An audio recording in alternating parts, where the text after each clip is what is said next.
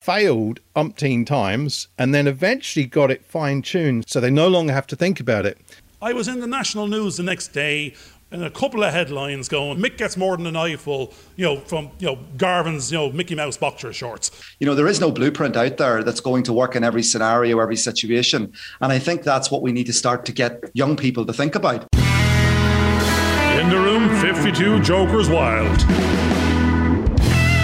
All right, it's another Friday, and here we are in the room with George and Garvin, and our special guest today is Wayne Denner, who is an online safety guru, I believe, and cyber security. He also got called away recently because of some issues that were happening locally. And we'll probably never get to talk about any of that because that's not what the show's all about. That's work. We talk about UFOs and strange things happening and parallel universes and Schrodinger's cat. And I got that name wrong, but that doesn't matter because we keep all those little fluffs in. Last week I got a punch from Billy Schur because I got his name wrong. I couldn't get the Sweps thing going, but hopefully I got his name spelt right there. So that's all right. And at least I've got your name right, Wayne, at this point, because for some reason, because the dyslexia keeps kicking in, and I'd seen Wayne and Denner, and I put the D in front of the Wayne, and I had Dwayne, and I went, no, it's not Dwayne, but I got it right, so it should be okay. So how are you doing? How are you keeping? I'm doing fantastic. Actually, great to join you guys on the podcast today. Oh, thanks very much. Now, I'm going to jump in because my mind is already going, because George gave me a trigger, and he said Dwayne. That's Dwayne Johnson. I'm reminded of him. Forget the Dwayne, go back to Wayne. I was thinking John Wayne, get off your horse and drink your milk. That's now I'm going, your parents must have had something in mind with the Wayne. So was it good old John? Apparently it was good old John. You're absolutely right. Well, there you go. Get off your horse and drink your milk. There's a man in the field. What was the one in Ireland he done? There was a good old film. The Quiet Man. I'm no John Wayne. I'm no quiet man. George wishes I was. Maybe you are. You have to be a good listener here to see how things go. But we're actually now on to episode 81 of our show. We've been ploughing on since June of last year, and here we are now into another June. But we've been keeping pretty positive with our kind of discussions and what we've been getting up to. And in the last few weeks, we've decided, you know what, it's no good just talking to ourselves. We need to open the loop out and start reaching out to the world outside and see how they're doing. So that's the reason why we've got you on the show today. So how have you been keeping over this last year? I have been, well, in the current scheme of things, I have been fantastic. And believe it or not, I have been following the madness on LinkedIn. We found our customer. There's our customer. That's the one that we were celebrating last week. We actually done all the maths and all the data mining. And we're working out this. We have 70 shows. We have 70 views. Is it 7 people? Is it watching 10? Is it 10 watching 7? No, it's Wayne Denner watching them all back to back. We found that one person, the only customer in the room that matters. Thanks, Wayne. It's for I don't need to binge watch on Netflix. I can binge watch on Jokers Wild. That's it. 52 Jokers Wild. That's it. Well, and the name came because of the card games that we'd all been playing along as well. We suddenly went, you know what? Why not be the Joker? Why not be the Joker and actually set our own, boundaries not limitations, open the boundaries up and see where we can fly. And one of the biggest problems that we had initially was the kind of fear of actually doing this kind of thing. And now we've got so used to it. It's kind of, should we do a show? Or we should have recorded that one. That would have been really, really good. And one of the things that I really like about it, George, is you never know what's going to happen. And whenever I tune in, you pick up some stuff and you just never know what way it's going to go. And from a viewer's point of view, listener's point of view, that's intriguing. That's interesting. Yeah. How do you think we feel? George is saying day one, he's from the film industry. He's going, yes, we need to write a script. This, we'll script that. I'm going, George, I have a memory span of a goldfish. I have no short-term memory capability. I couldn't learn a poem for the Leaving Cert 30-something years ago. There's no hope of me following a script or lines. We've got to go improv. You can cut, you can paste, you can edit me out, you can stick me in afterwards. But if you start saying follow the rules, and if you start saying, my brain shuts down on the basis of, I remember doing it's logical maths. My son is the exact same. It's like, if I don't remember A, B, C in that order, I will get stuck on B and never get to D. Whereas other people go, write in Z, write in Y, put in X, put them, doesn't matter, just get them out. And go, no, I'm stuck in a logical row or an order. And therefore, that's why I was who I was for 30 years. I got stuck in the rut of a silo of being an accountant. I knew what I was. You turned up, you got paid, you did a job. But at the end of the day, you went, how the hell did you get out of this? Because I know the order now, but I've no alternate order. There's no star point, no white. You can't hand me a white sheet. And actually, my daughter was saying the same thing. I've got a mini-me. She went off and got advice as to what can you be, when you grow up. And we got and paid for consultancy advice. It's like a mini Myers-Briggs. And she did the test, and the guy said, God, you're great. Your left-hand side of your brain is doing some nice hoops and sort of whirls, and your right side is doing the same. You can be anything you want, which put her back and me back to nothing. We can be nothing. I don't know what it is, didn't know now, I just paid you some money and I know less. So we can be everything and nothing. So actually, there you go. I'm back to you. Otherwise, George is sick to death of this. But thank you for being our customer. I suppose the irony there is, Garvin, that, when it comes to business, there's really no right or wrong way, and that's the beauty of what you guys are doing, what I'm doing as well. There is no blueprint out there that's going to work in every scenario, every situation. And I think that's what we need to start to get young people to think about. You don't necessarily need to go down that traditional route anymore. If there's something out there that you really want to do, then let's make it happen. There will be a pathway into that. You just need to find what the pathway is. So I think, what you're saying there is absolutely on point. There is no right or wrong. And I think most kids are being... for a second. I have a saying, George. Sorry, go. I forget. We've got wrong, so right is ridiculous. We're the masters of wrong. We don't know how to market. We don't know what branding is. We can't figure out the algorithms. We might be doing something that might be interesting, and you found us because you knew, a friend of a friend twice removed. George pointed you to it. The rest of the planet haven't a clue, can't find us, don't know what it is, don't know how to deal with us, because they're frightened of what we could be. And that's the thing. If someone is not your audience, like my wife, they won't give you the time. You have that elevator pitch amount of time and you don't even have that if you're not searching or looking. And that's what we found. We're doing it in the isolation of the audience. We're hoping we'll get better, and by the time we get there might be someone. If we package it, there's a possibility, but we're not. We have to keep on remembering, we're not the experts. No. A 10-year-old, an 18-year-old is the expert. Yeah, no, I think, see, there's an illusion there. I think a lot of people keep thinking that they have to be the experts. And a lot of people that we've been talking to recently, including Billy Schuer, he was kind of going, do I need to go off to college and go and do a whole load of courses and things? And I said, no. And I listened to what he was talking about, and I went, well, you've already getting the customers coming in, so you've got no problem there. You've gone off and done some form of training, so you've got no problem there. So what are you worried about? Why don't you just keep on doing what you're doing? And he said, I've got to just go out and meet more and more people. I know, because I've suffered it as well, is that often you kind of feel that you're not the expert. You need to do more learning. You need to do this to get things to work. And quite often the best way is to just keep practice. And then you become the expert.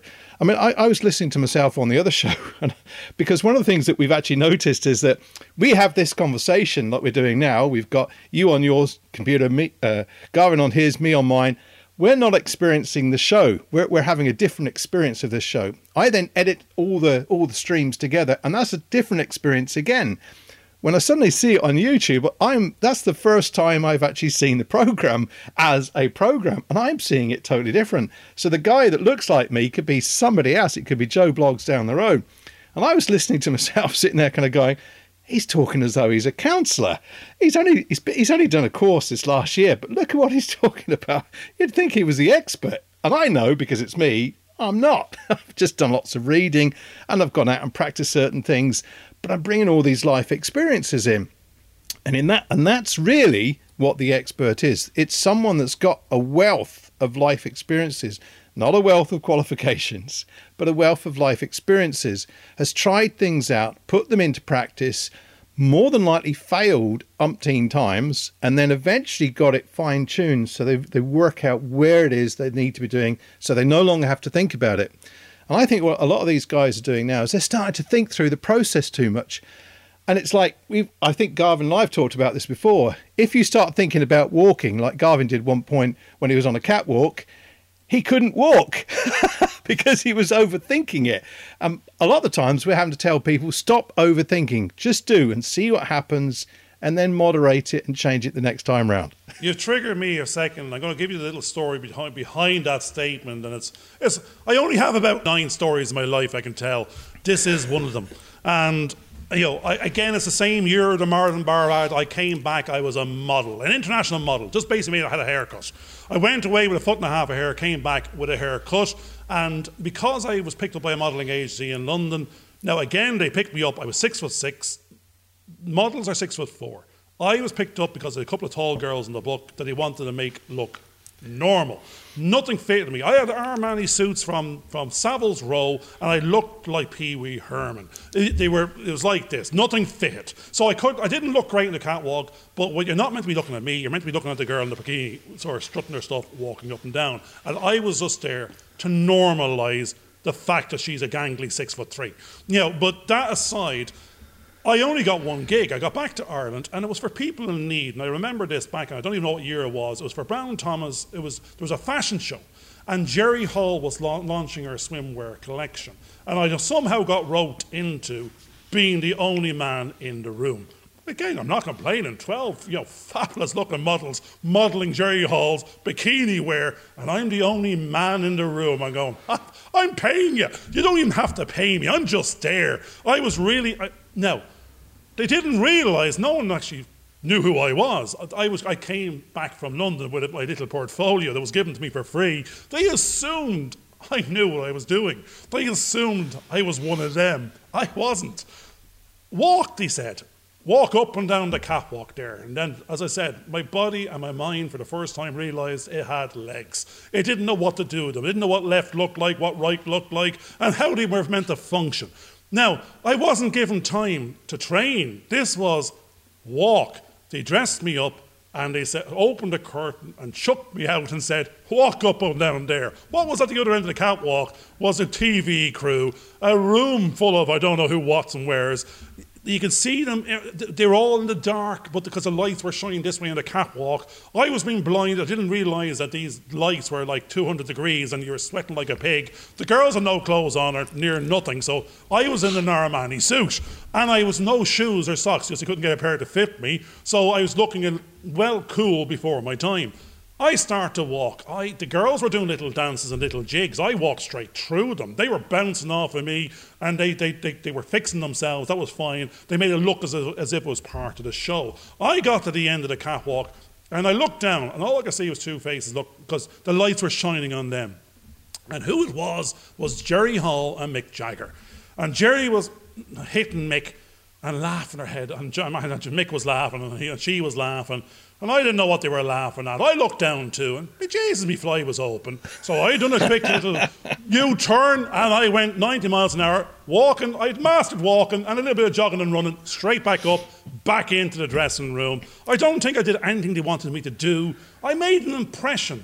I was in the national news the next day, and a couple of headlines going, so what will Mick think? Mick gets more than an eyeful, from Garvin's, Mickey Mouse boxer shorts. But I mean, they didn't dress me, they didn't train me, they sent me out there, they didn't know what I was beforehand, they had great expectations, I had no expectations, I didn't know what I was doing. I'm on national TV and in the newspapers next day. It was great PR. That was my one and only bit of bottling, I tell you. But as I said, it throw you in the deep end. That's where I was thrown. And I really, really enjoyed it, and it's in there to this day. And I'm sure Mick Jagger and the wife at the time, it's scarred into their memories as well. So that was my learning how to walk after about 30 years after the fact. So Wayne, you've been on quite a journey as well with what you've been doing. And Wayne's here. Forgot about Wayne. Yeah, you forgot about Wayne. Bring him back in. Still here. Bring Wayne back in. I'm still here as well, Garvin. So you almost forgot about me, but not quite. No, I mean, one of the things that we're finding is that quite often when I used to speak to my dad and other people, you're kind of going, well, they're old folk and they don't really know. But quite often I used to get into these conversations, I kind of go, listen, Dad, is it because I'm my age and you're your age, there's a difference. And we came up with a kind of idea that, no, it was just the time that we were living in. We were both experiencing things exactly the same way. And I know with my son, we're having conversations, and he's having his kids growing up now and got 2 youngsters, which is really good. And we're getting into that same kind of conversation. I mean, one of the things was my son used to say, Dad, you used to have a scary face. It used to scare me silly when you had that scary face. And the other day he rang up and says, Dad, I've got the scary face. It's your scary face, because my little boy went, ah, exactly the same as I did. And my wife says, no, that's your scary face. I went, oh, my goodness. So how's your experience of the world at the moment? How's that impacting you? Yeah, well, I suppose like everybody, like you guys, like all businesses, like everyone really, I've had to learn to adapt. I think, adaptation has been something that we've all had to do. It doesn't matter whether you're a primary school student. I have two boys myself. One's a primary school student, one's a secondary school student, and both of their lives, for the most part, have been kind of turned upside down compared to my life when I was their age. Things were pretty normal. You go to school, you come home. Suddenly they found themselves having to adapt to technology, to new ways of learning, to a world that says you can't do this and you can't do that. You can't go out on your bike. You have to socially distance. You need to wear a mask, all of this type of stuff. So, this COVID-19 period for me has been similar to everyone else. It's been a period of trying to adapt. And really, from my point of view as a parent, as a dad, as a business owner, you really don't know what's coming next, because things are changing all the time. So I think we can only do our best. I think having continuous conversations with children is really important, reassuring them that hopefully at some point we'll get back to some sort of normality. But what I have said to my boys, and I think which is interesting in this conversation, is this is actually a good skill to develop. And I use the skill adaptation as a skill. If you can adapt, if you can overcome adversity, if you can, build resilience in yourself to be able to adapt whatever's thrown at you, then that's going to be something that as you move through your life is going to be very advantageous to have. And I think we all know this, that many people don't have resilient skills, don't have the ability to adapt. People have found themselves in jobs working 9 to 5 for 20, 30, 40 years. Suddenly something happens and they're laid off and they don't know what to do. Where me, you, us 3 guys here sitting having this conversation today, we're comfortable with the adaptation. We're flying our own kite. We always have. I always have flown my own kite. I know you guys are probably similar in that respect. And I'm trying to teach my 2 boys, you know what, it's okay to fly your own kite, and it's okay to try multiple things and multiple experiences. And then I'm reminded here that I'm picturing your kids going, Dad, would you feck off with that kite shite? And I have a drone. And if you're going to start flying bits of paper and stick there now, you go over there now. I have a 3-dimensional real-time drone here. I'm going to plug in my app. I'm going to fly it over there. I'm going to pick up a piece. Like, what do you want anchovies on that? I'll have it back. I've got my Revolution. We're the old farts, I'm afraid. They're not adapting. They're laying. They're powering ahead. We didn't even. I found some photographs there last night of my mother put a little album together as when I was a kid, and it was like me as a 4-year-old, a 7-year-old, a 13-year-old. And I was going. The one thing I noticed in all the photographs was I was playing with the same tricycle. I talked to my daughter, going, "There's my toys." My grown-up toys and my baby toys, where there was a bucket in the back garden, there's a bicycle. It's that till it rusts. It's yours. Make do. That was what it was then. It's not a 3-dimensional drone and PS5 and Gods of War. It's based so our playtime is a different playtime. The planet. Kids are going, I'm off to New York, I'm going to do this. I'm playing with Jim in Sweden and George in Germany. The world is a smaller place. Actually, I'm sure they're playing with someone on a different planet as well. It's like their mindset is already out there. I don't think the kids were still trying to adapt. They're malleable, they're pliable. They're that neuroplasty in the LLP is, they're rewiring their brains every 5 minutes of the day and doing it again. Excuse me. So I don't have any fear for my kids. In that sense, I believe the only thing with the problem was the bit of the stop.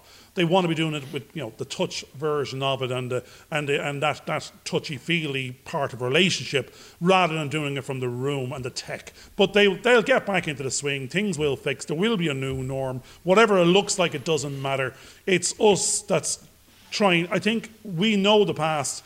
We know what we had, and therefore we feel bad for them. But actually, I can't get my son out of the bedroom. He's just like he's sitting at holidays there today, and he's going 3 months. Brilliant. What are you going to do? Nothing. I said, what's the thing you're going to do? The thing I'm going to do is nothing. I fucking love it. The daughter, she wants to get out and do stuff. There's different mindsets, and they're happy. One is happy doing nothing. The other wants to conquer the planet. I think I have no fear for the kids. I think what's interesting is that I know that my 2 lads have grown up playing games and they were doing the same kind of things that you were describing about your youngsters, and there's a big age gap difference between them. But what I've also found is that during the COVID period, my eldest son decided that he got a motorbike. He learned how to ride a motorbike against his mum's wishes, but he's learned to ride a motorbike. And in Canada, he had this Kawasaki 600. He's turned it into a cafe racer, but he's redesigned the whole bike. He's an engineer, so he's an electrical engineer. So he's rewired the whole thing, stripped it all out and made it into something new. But he designed it. Garvin was saying we need to be sort of ad-libbing quite a lot, but he's gone in and designed this whole motorcycle. And I remember as a kid that we used to do Airfix models and balsa wood models. Those were the kind of things that we build. And we had the plans mapped out of what we were doing. And what's interesting is that the youngsters, I'm seeing some youngsters start to go back to that way of doing things because they are more tactile. They're getting away from the computers. And one of the great things that I've seen recently is that my youngest son, who's married now, who again was stuck in front of the computer, wouldn't go out, was doing 3D printing, a whole load of stuff. Now that his wife has finished one of the courses that she's doing, they've gone kayaking, which is fantastic. They've gone out and they're getting into the world to experience the world in a different way, away from that safety of this kind of little cube that we're mainly all sort of stuck in. And I think that's an exciting thing to be doing. I'm myself, having done things in a very sort of practical way, very kind of physical way, liked doing stuff that was practical, hated theory. I've ended up spending the rest of my life getting involved in theory, being stuck studying. I'm now getting a chance to get out there again to experience the garden. We've been watching the birds fly around the garden. I've got a fence to put up, but I've already started in my head planning out all this methodology I'm going to use to install this fence at the front garden, and it will work because I've these ideas are popping into my head. The very functional process of doing this job. We've got one of those little corkscrew things to dig out the hole. We've got the cement. We're going to put it up, and I've pictured the whole thing. It's already there. It exists. It's there in my head. I heard one word, George. Go on. You said experience the garden. Experience the garden. What I heard was experience the garden. I was going, yep, I've changed your world. I've rocked your world. I've frightened the bejesus out of you. You're not used to this. If you can experience the garden and Garvin, not garden. I thought... No, that's what I'm saying. That's the whole point. Your garden is the Garvin, not the garden. You're going into safety, functional, plant a rose. Every time I use words. The garden you want to be in is experiencing the Garvin, the Garvinology, the Garvin wreck your head, the grating voice. He loves his own voice. He's I'm not in a conversation. Every time I get words to translate what Garvin's talking about, and I mention the word Garvin, it always types garden. That's it. But actually, there is another thing. My first job as that lounge boy come barman when I was 13 years of age. He had it's not a speech. He's from the country, the chap in question, and he used to call me Garden, and I go, no, Garvin, no, Garden. So I had to put up because he is the owner. So I have been a garden in the past. The Garvin, if you use it not as my name, but more the fact the Garvin effect. I wreck people's heads. I shout at them. I'm too fast. They're not able. They run away in fear. I don't make friends and influence people very easy. But when you get the Garvin effect and you get through that shite, and you get to the other side, you'll survive anyone else. Anyone else is a doddle. You go improv and from Donald Trump to Mother Teresa, and you'd be going, I've gone through a Garvan, I can handle you lot. So that's it. The Garvan effect is if you can get me to let you in. And listen. Well, I've built up my confidence 2 years because I've had the Garvan effect plowed into me, and I fought my way back, and I've managed to challenge him as well, which I think is really good. But I'm getting to see the real Garvan, or the real garden that's there. Now that reminds me of something that I remember a couple of years back. We were chatting. Dwayne. There's the D Dwayne, word. Wayne, you have it now. Right. Mr. Johnson's in the room. Mr. Johnson's in the room. Mr. Motivator. So I knew that was going to trip me up somewhere. But I remember there was a little story that you were telling us about an experience of the garden that you were having relating to the birds that are outside and how that developed. Tell us a little bit about that.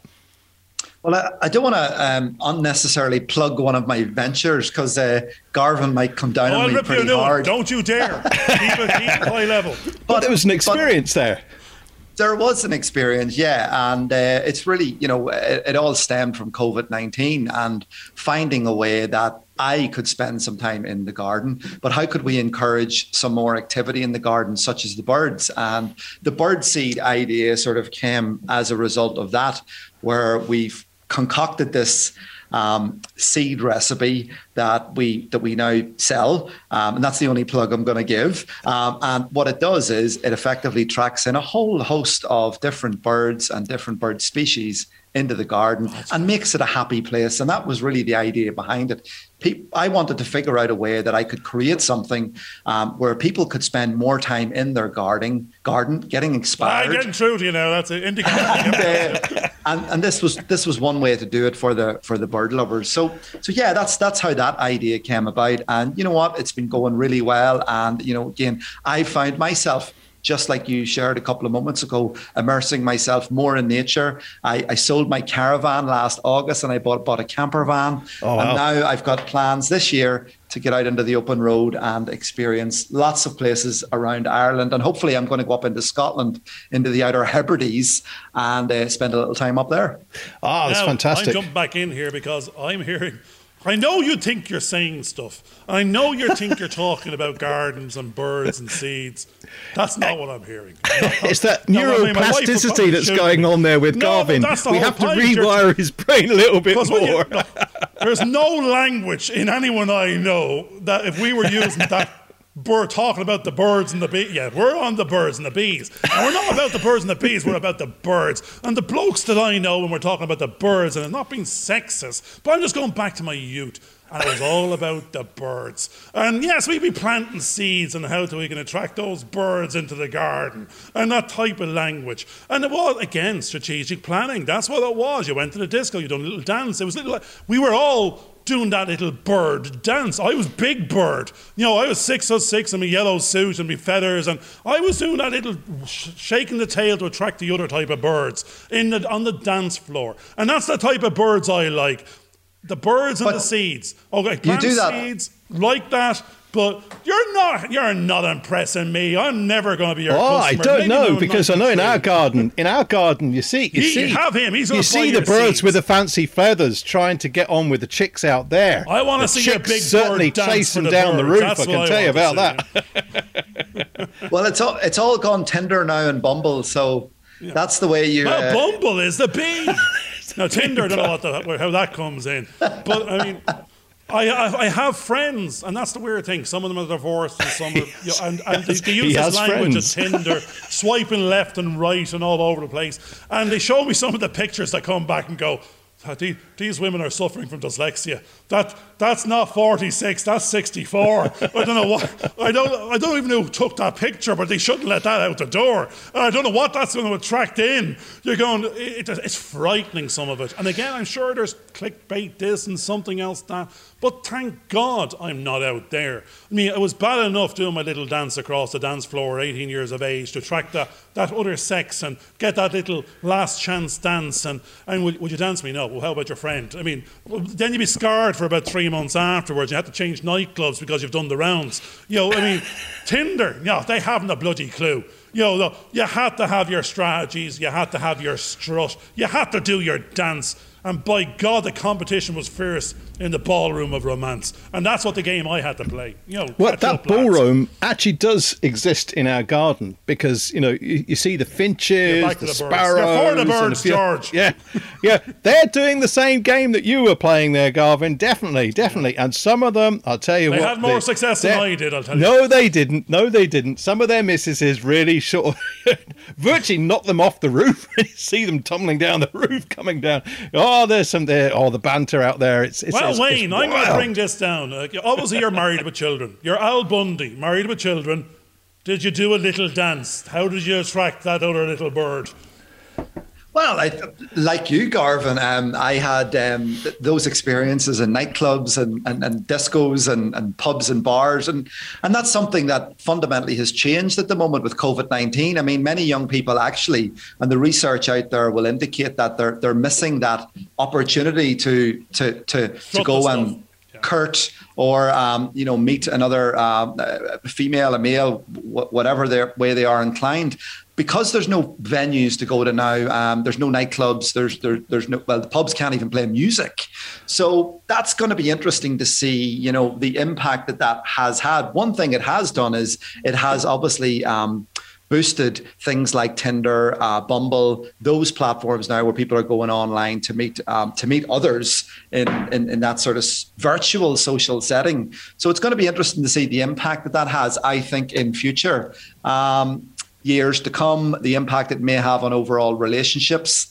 Things happen a lot quicker in the online and the virtual space, as we all know. So I think we're going to look back on this time as a very interesting experiment overall. The impact it's having on the workplace, the impact on the future of work, the impact on relationships, mental health, well-being, all of these things. And I think we're living through a very interesting time.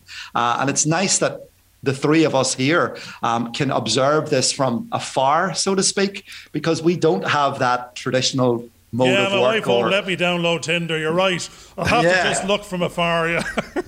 we can now, observe. Actually, I have to worry if she actually hands me the phone with Tinder downloaded. I better check the prenup because there's something else. And look at this. Well, one of the difficulties I think a lot of youngsters are having is that they can talk on screen. Because they're in their silo. Garvin's talked about the silos quite a bit. They're in that protective silo. They think they can say anything because they're invulnerable. They nothing can get to them. Nothing can do anything to them. But when they actually meet face to face in 3D in the flesh, they're meeting a different person because they saw them as a flat image, and now they're seeing everything about that person. And not only that, the perspective they're now getting is of somebody totally different, and they may not even recognize them based on what they're seeing. And a whole other load of stuff kicks in that they weren't able to perceive in the 2D world. I mean, I remember not only that, there's I've been doing a counselling course, and on the counselling course, most of it was online. So we were interacting, doing what they call the triads, and doing counselling. And then you were in the classroom and you suddenly went, wow, the experience in the classroom or in person is totally different. Because now I'm not only observing their eyes and what they're saying, I'm watching their body language. I'm seeing in closer, how they're reacting to what I'm saying, or what's going on with them. That the body language is more evident. There are other things that are going on.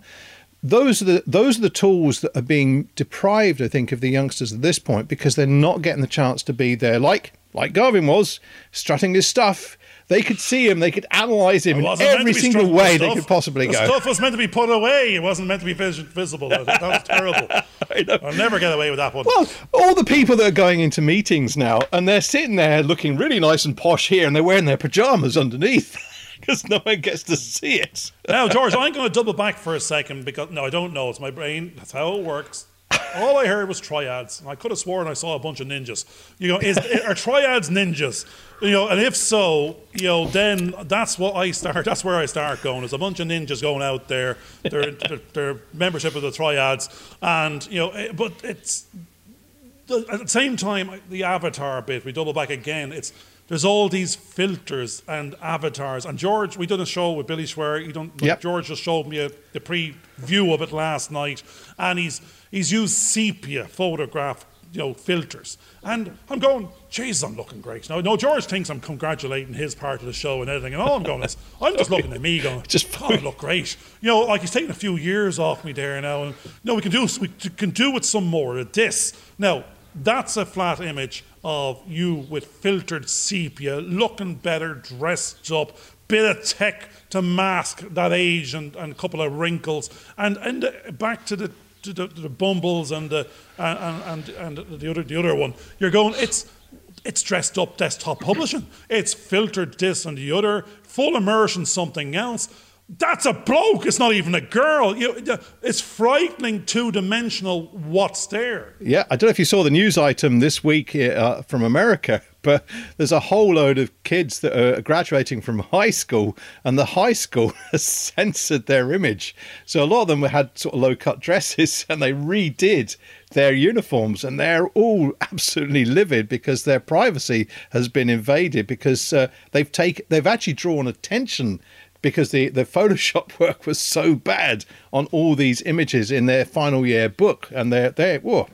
So again, that's something that's quite interesting, is we've reached a stage with the technology that you can't necessarily trust the image that's there in front of you, because there are certain types of software where they're now able to scan the face. And I could be sitting there, but I've got Obama's face on or Trump's face on, and talking with his voice. It's a bit like Mission Impossible, where they've got the little voice. George wants to be the president of the United States. I want to be the president of the United States. He doesn't matter if it's white, black or orange, as long as he has a chance of being the president. Well, this orangeness here is almost matching into what the orangeness is. Now, strangely enough, George, we're starting to veer towards a little bit more of what Wayne does. And I don't know much about what Wayne does, and no one else does either, because we won't ask many questions and let him talk. But that aside, it's the security. There's a little bit of security you're talking about there, a little bit of desktop publishing going on, a little bit of you don't know who you're dealing with, a little bit of avatar something, and we have your information. There is security issues and dress you up and undress you and information and power. So there is a little bit of that you're about, that we tried not to veer towards it, but it seems to want to go there itself. So we're heading towards information as power. And that's maybe we'll go with that. Yeah, and I suppose what's interesting what you guys are talking about, and again, not to go into that, I suppose the same could be said back in your days of nightclub visits, let's say. I like you bringing it back there. Great, we're back. You could come across somebody who is dressed a certain way, has certain makeup on, has their hair done a certain way. That's me. Who else there? The next day you see that person, they're completely different, and that's the thing about it. So I think most of us are aware of that. However, when it comes to the technology, it becomes much more easier to mask. And that's the word I'm going to use, because you can set up fake personas, you can set up fake accounts, you can create avatars, you can create a virtual character, so to speak. You can be somebody that you're not. And I suppose to circle back around to the point that George was talking about earlier on, like both you and I, George, lectured in a further educational college. Yep. And we've come in contact delivering training materials, delivering seminars, workshops, to students, and what I have found, at least for the most part, is it's sometimes very difficult to extract engagement in the physical world from a student, but they're very good at extracting or engaging in the virtual space. And I think what we've lost almost, guys, and I think you'll agree with what I'm going to say here, is we're losing the art of communication. Yeah, because I've never had that. I love it. You have the art of communication. You grew up with it. You developed it. George did too. No, I have the art of talking, not the art of communication. I've got to learn that art. But I mean, the art of listening. The art of conversation includes the talking and the listening bit. 4 ears, 1 mouth. I've been told that I don't know how many times. I think the listening's more important. Yeah. Well, it is, but then I'd never show. Then I'd never talk. And then it's all about me. You don't get it. I recruited George. We're doing 80 shows. He said, "What are we going to talk about?" Don't worry.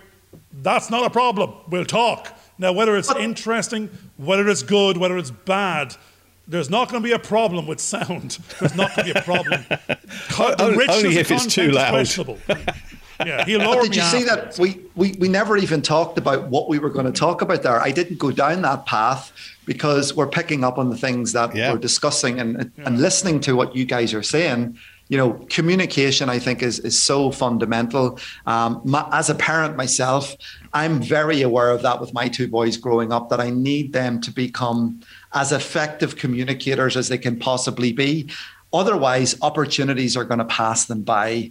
And I think, yes, you still need to be able to be good at a communication or a communicator online, but equally, you need to be able to come offline and you need to be able to articulate your message and you need to be able to get your point across. But ultimately, you need to be able to listen to what's being said and then respond accordingly. Now, Garvin had asked about what was a triad. So what?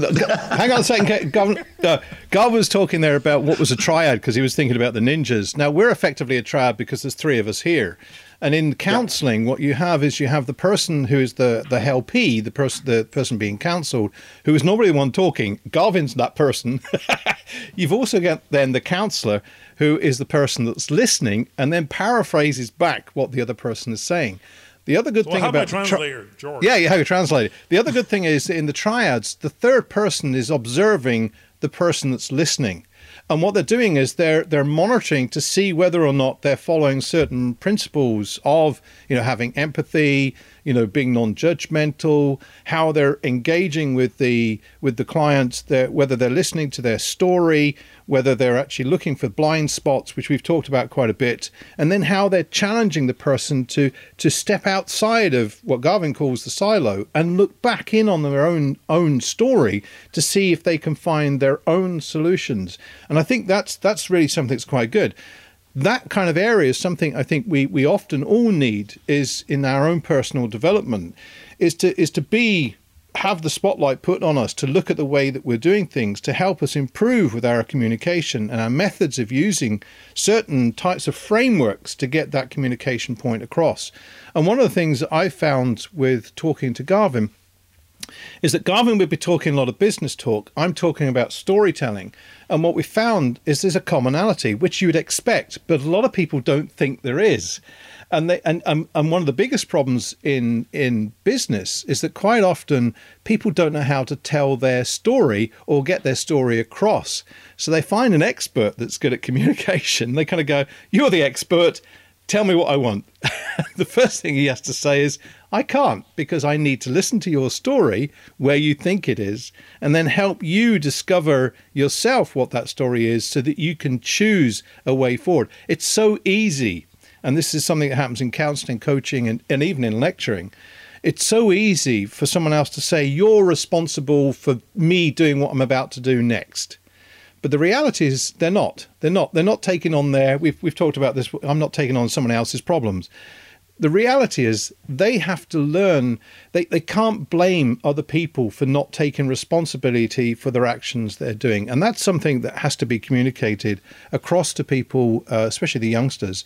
They need to learn communication skills. They need to learn to listen as well as know when to speak, but also to have courage in what they're saying, that they do have a voice and their voice is just as valid as anybody else's. But also to not prejudge the other people around them, so because they could quite often, stereotype somebody and then totally misconstrue what is being said to them. And I think that's one of the biggest problems that we have. But I think what Garvin and I have been doing through these conversations is actually training us into how to communicate to other people. And I know that Garvin's going through a process of reflection. He says he's forgotten half of what we've talked about in these shows, but when he goes back, he's reflecting upon what the engagements were. And we're using this kind of 80-20 rule that we're suddenly kind of going, look, there may be mistakes and things that went wrong in the last episode, but what we'll do is we'll reflect upon them and try and see if we can improve upon that in the next one. And then we can keep on moving forward as opposed to looking back on the problems that we thought we had before. Now, I'm going to say something, only something little. George is my translator. That's what's going on. I said something, and then he translates what he thinks I should have said. Or I could have said, or maybe this is what I meant. Now, I don't know if I meant it. I just said what came out of my head. and my brain doesn't filter. That's my problem. I said it many a time. I have no filter. My wife gives out about it. She says, think before you talk. Then I won't talk because I've no filter. If I think about it, I won't say it. Therefore, I say nothing, and I'm concentrating on what I'm going to say, which is I'm trying to work out what to say, and it's 5 minutes later. So no filter. It's out there. Have I used my outside voice?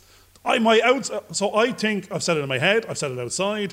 I've said it loud, and it's not filtered. So it's just out there. And I'm going to say, well, I'm going to talk. It needs to be out there. And whoever the hell I'm talking to better not be, gentle or easily insulted or that type of thing. They have to be able for it. They're grown up, for God's sake. It's not that I'm shouting at them, cursing at them, or doing something else. I'm just externalizing. I'm just using my ideation. I'm trying to entertain a little bit, and it's for me, it's just on the outside. That's all it is. So I think I'm saying stuff, and I may be saying stuff. George translates into, well, that was actually unrealistic versus realistic expectations. That was the silo. There's a little bit of Pareto principle 80-20 rule. That's strategizing, that's planning, that's goals.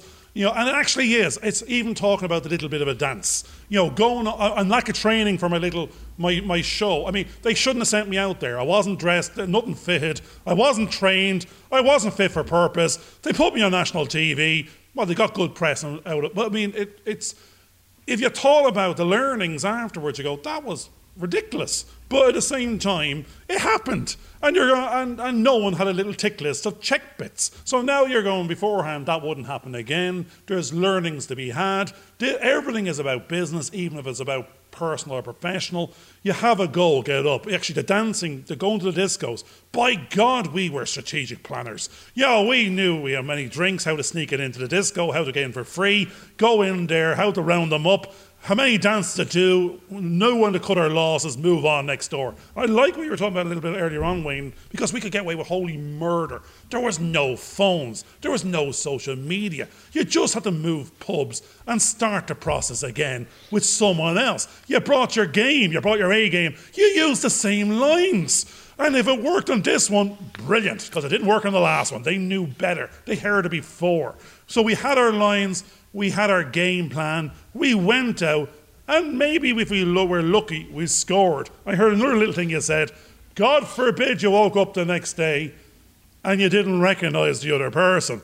The war makeup was off, the lights were on, and you wish no one was home. So that has happened many a time too. But business planning 101 for disco dancing and dating in the Irish scene in the 90s. It's all the same. So the key word there is learning, I think, and learning from your experiences, and I think that's really important. It's important in business. It's important in all aspects of life, and we need to make mistakes in order to learn. So I don't think there's nothing wrong with making mistakes. Mistakes are made every day. I'm making mistakes in my business, my professional life, just as you make in your personal life, and that's how we learn. And I think that's how we become better at what we're doing. So there's nothing wrong with that process. Unfortunately, some people are too hard on themselves when they make mistakes and they don't get back on the horse again, or it puts them off. But as you guys know, Garvin, you must have got back on the horse many a time and tried again. Yes, eventually. John Wayne, we were in that posse, the Magnificent Seven. We have the gear, the horses. We didn't even need the horses. We were off down there looking for the OK Corral, bit of a shootout in the pub. No, you have to get back on the horse. You got to drink your milk. You got to go out there. I said, there's nothing in here. Brilliant. Well, look, we are actually, would you believe, reached the end of this show again. Perfect. There was a show. There was a show. There was a show. There was a point to this. We were recording this. We were recording this. Yes, this is the preamble. This is George. an event. This is the preamble. This is a preamble. We've actually covered quite a lot because we actually went out into the garden at one point, and then we got mixed up with Garvin and Garden. We ended up going through quite a lot about the life journeys that we have experiencing and sharing with other people of different generations. We also started talking about how the youngsters today, because of the current crisis, which will be over, that chapter will go very quickly, the same as any other chapter, are having a different set of experiences to what we would have had when we were young, but quite often the same experiences that they are having, we as an older generation are having as well. So it is time specific. And I think that's quite important because when we're talking to different generations, different people, there's a lot of commonality that we actually have between the generations, which quite often folks in the past thought there wasn't. They thought there was this generation gap. But there are things that we have in common, which means that we can communicate. And what Wayne was talking about was the importance of communication. The art of communication, if you like, the listening process, the speaking process, and the reviewing process that we all need to go through. And we shouldn't be too hard on ourselves when we make mistakes. And in fact, as we've all learnt, a part of that learning process is that it is only through making mistakes that you can improve yourself and become better. And if you don't make mistakes, or you don't give yourself the opportunity to make mistakes, you're actually not going to learn anything. So that's this show this week. Hope you enjoyed it. Hope you come and see us again next week on a Friday. Thanks very much, Wayne. Any last words, Garvin, just before we go? I'm just reminded again of George just said, in this show, Wayne was the prime example of how to do it right. And Garvin was the prime example of how not to do it. So the art of conversation versus the art of talking. Well, I have to say, my final words would be, I actually learned a lot from Garvin today. So it was a learning experience for me too. Oh, thanks very much. Garvinised. That's it. Been Garvinised.